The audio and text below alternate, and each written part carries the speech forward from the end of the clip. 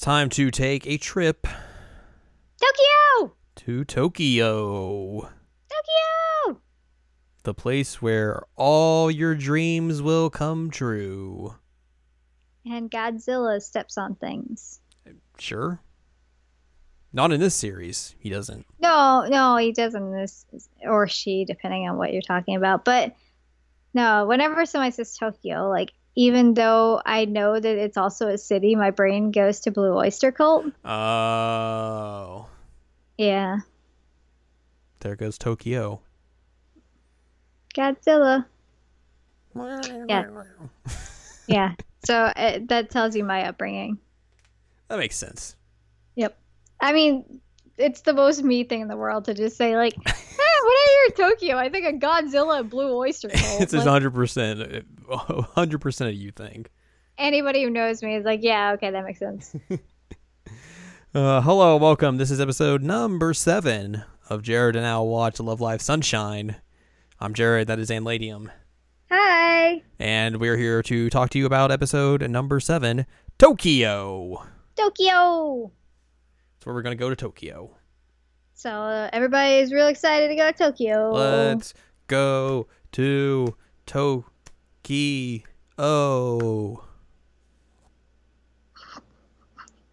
Did that have like a elaborate hand gesture clap to go along with I that? mean, I clapped above my head. Oh, okay. That's about as elaborate as I got. Nice.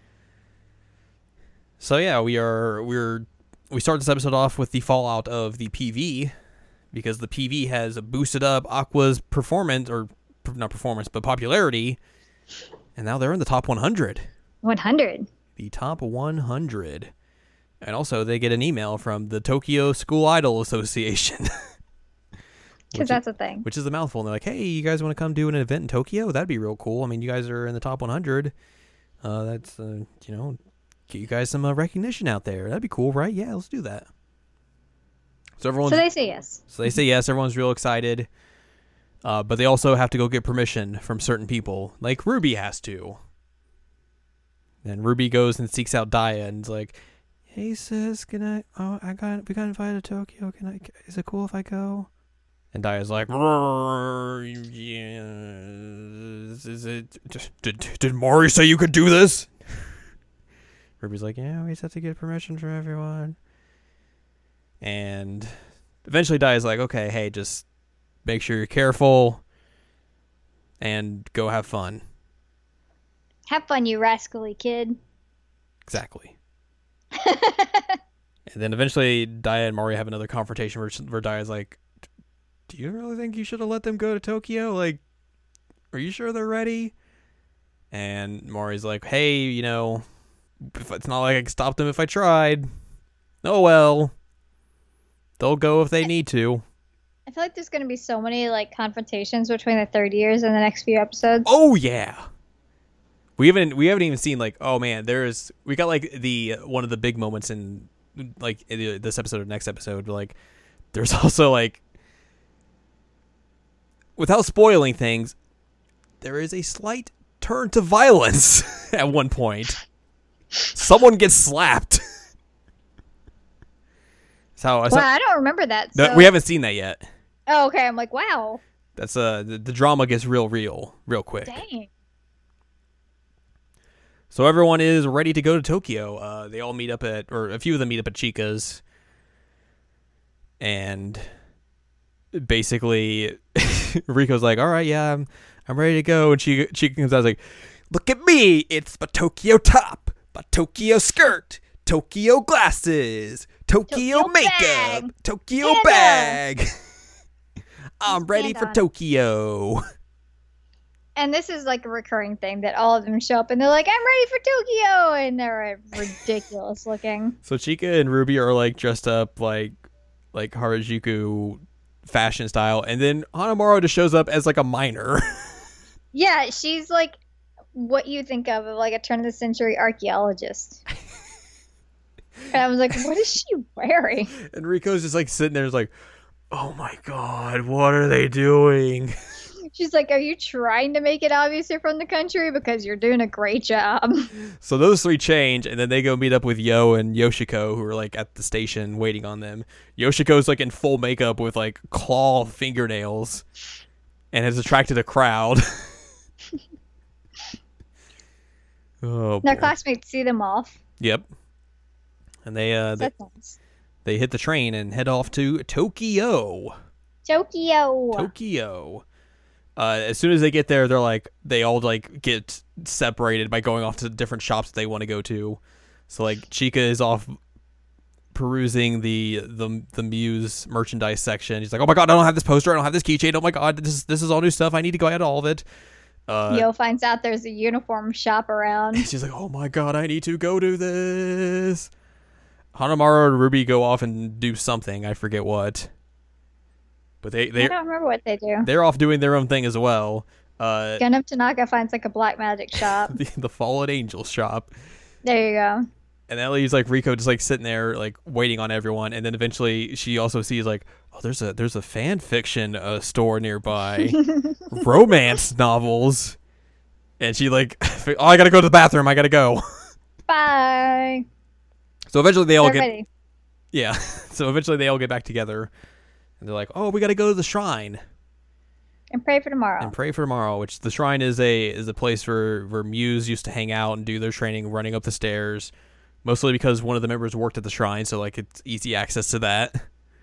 Which Chica kind of has like a fan moment when she reaches the stairs. She's like, "They ran these stairs." It's like fans of Rocky when they go to Philadelphia and run those steps. Oh my god. Basically the same thing.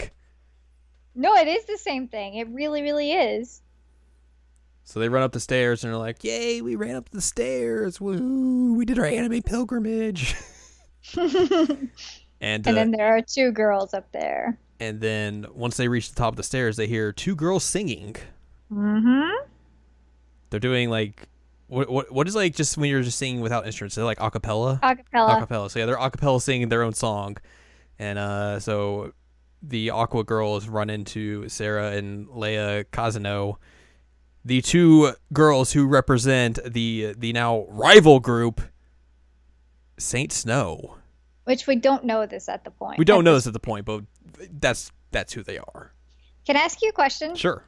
Why do they have like regular names like Sarah and whatever, however, Leia? I Like, are they mixed or is it just like a thing? Because like you don't hear of many Japanese people named Sarah, true. I don't actually know. Hmm. Like they obviously and you don't hear many called Leia either. right. I know obviously they go more into like their characters in the second season, but I don't know if they go into like why they have more Western sounding names or not. Their heritage. Yeah. Because like when you have the entire group of like Rico and Chica and Hanamura and all that, and then you come in with like Sarah and Leia, then you're like, wait a minute. Yeah. I can remember those names because everybody I grew up with had those names. So that's a great question. I don't know the answer to that. I tried to find out, like I tried to Google it. Yeah. I didn't find any answers. So it may just be a thing where like they have those names. I don't know. Yeah. Mainly I was just trying to see like Leia's voice actress. I wanted to see where in position she was, and was it Sakura? I can't remember the second part of the band. It's the group that Baby Metal came from. For those of that are unaware, Gakuin. that sounds about right. I think it's like Yeah. it's a Japanese word for like school. Yeah, it's basically like cherry Gakuin? blossom school. Yeah.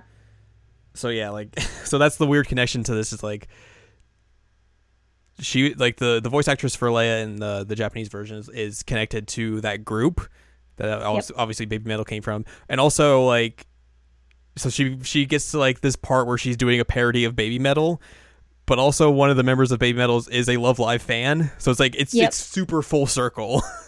Yeah, Moa is a huge Love Live fan, and the voice actress who plays Leia in Japan, she was a year below Sue and a year above Moa and Yui. Mm-hmm. So like she's very aware of them. Yeah. So I think it's very entertaining that this is like what she landed on. It's A+ casting is what it is. It totally is. It's very, very fitting. So yeah, we meet Saint Snow, which for us was like I knew going into this episode that this is the Saint Snow debut, and I was when we were watching this, like if we watch this episode, we have to watch the next one after because it's obviously a set. I mean, for other reasons as well, but I knew this is also the Saint Snow debut, and then obviously they perform next episode. And as soon as like we got to like them getting up the stairs and you hear them singing, you were like, I know this song. I started like screaming basically. I was screeching, we'll put it that way. I just screeched in my apartment because I was real excited. I was like, I know who they are. Mm-hmm. I know what this is. You can't fool me with acapella. I know what's happening. You want to know a weird thing as well? Yeah. The voice actress for Sarah, she's older than me. that too. She was also Mitsuru in like the Persona 3 stage plays. I knew that actually. It's an Because interesting. I looked up a picture of her and I'm like, oh, I know who you are. Everything just ties together, obviously. So yeah, they introduce themselves to Aqua and they're like, "Oh yeah, we know who you guys are. You guys are performing tomorrow, right? It'll be we'll be sure to watch." I look forward to it. Yep. So Sarah walks away, and then Leia just runs at them and does the flip over them in the most extra way possible. It's so extra. Like, what? Who does that? She is a very extra first year. She just seems extra in general. Yes, and also she just looks angry all the time. She does. She looks really, really mad. Except for when she's performing, then she smiles. Yep. Any other time she's like, "What a mean bug, you guys! Get my intimidation on." Maybe she just has like resting face. I mean, like, you know? that's kind of like just her personality, though, as well. Like, as you'll learn in the second season as well. Like when they flesh her out more, like that's just kind of how she is. But it might also still be resting. True. Face. That's also it as well. Could be. And maybe she like trained to have the resting face in order to like keep up that persona. to intimidate people. Maybe. I mean, some people do that. So yeah, that's our introduction to Saint Snow. You know what? I should learn how to do flips so I can flip over people to intimidate them. You should. I should. New life goal. I got the PhD, now I need to learn how to flip. So we go back to like this inn that the girls are staying at, which is real fancy. They're just chilling, eating snacks. Everyone eats Hanamaru snacks, and she gets real bummed. Oh, she was so sad. Ruby cannot hold two futons together, Mm-mm. before she just collapses. Chika also gets the idea like, hey, why don't we go to the school that Muse is from? Let's go to Otanokizawa. Like, that would be real cool, right? Let's just do some more anime pilgrimage. Rigo's like, no. Rigo's like, I don't know. I'm going to I'm bed. gonna go to bed. And then, like, in the middle of the night, Chika's like, hey, sorry. My bad. And then we get, like, a little bit more about Riko and, like, some of the stuff that she had been dealing with where, you know, we'd seen this previously, but, like, it's more fleshed out about her just, like, being, like, a big piano player, and then, like, she got good at it, so she got straddled with a lot of lofty expectations about her playing, and then eventually, once she got into high school, like, all of that just, like, all of that pressure just made her crumble, and she was unable to perform, and that's why she feels real awkward about going back to that school, and all that jazz. They wake up the next day and realize Chika's gone because she decided to go run off and go running in a town she has no idea where she's at. That's smart. Very smart. And then eventually the others catch up to her at the UTX building, which the UTX building is the school where the rival group in the original series was from. It was like a very fancy, high-tech, rich people type school. And then while they're there, they see on the screen that applicants for the next Love Live is being accepted now. It's worth mentioning that this is the part where Chika's like, this is where I first saw them. This is where I was inspired. Mm-hmm. Which, if you remember from the first episode, that is the exact place that she was. Yep. So they're all like, yeah, we're gonna enter Love Live. We're gonna ace this competition, and we're gonna enter Love Live. Yeah, we're gonna save the school. Yeah. Yeah.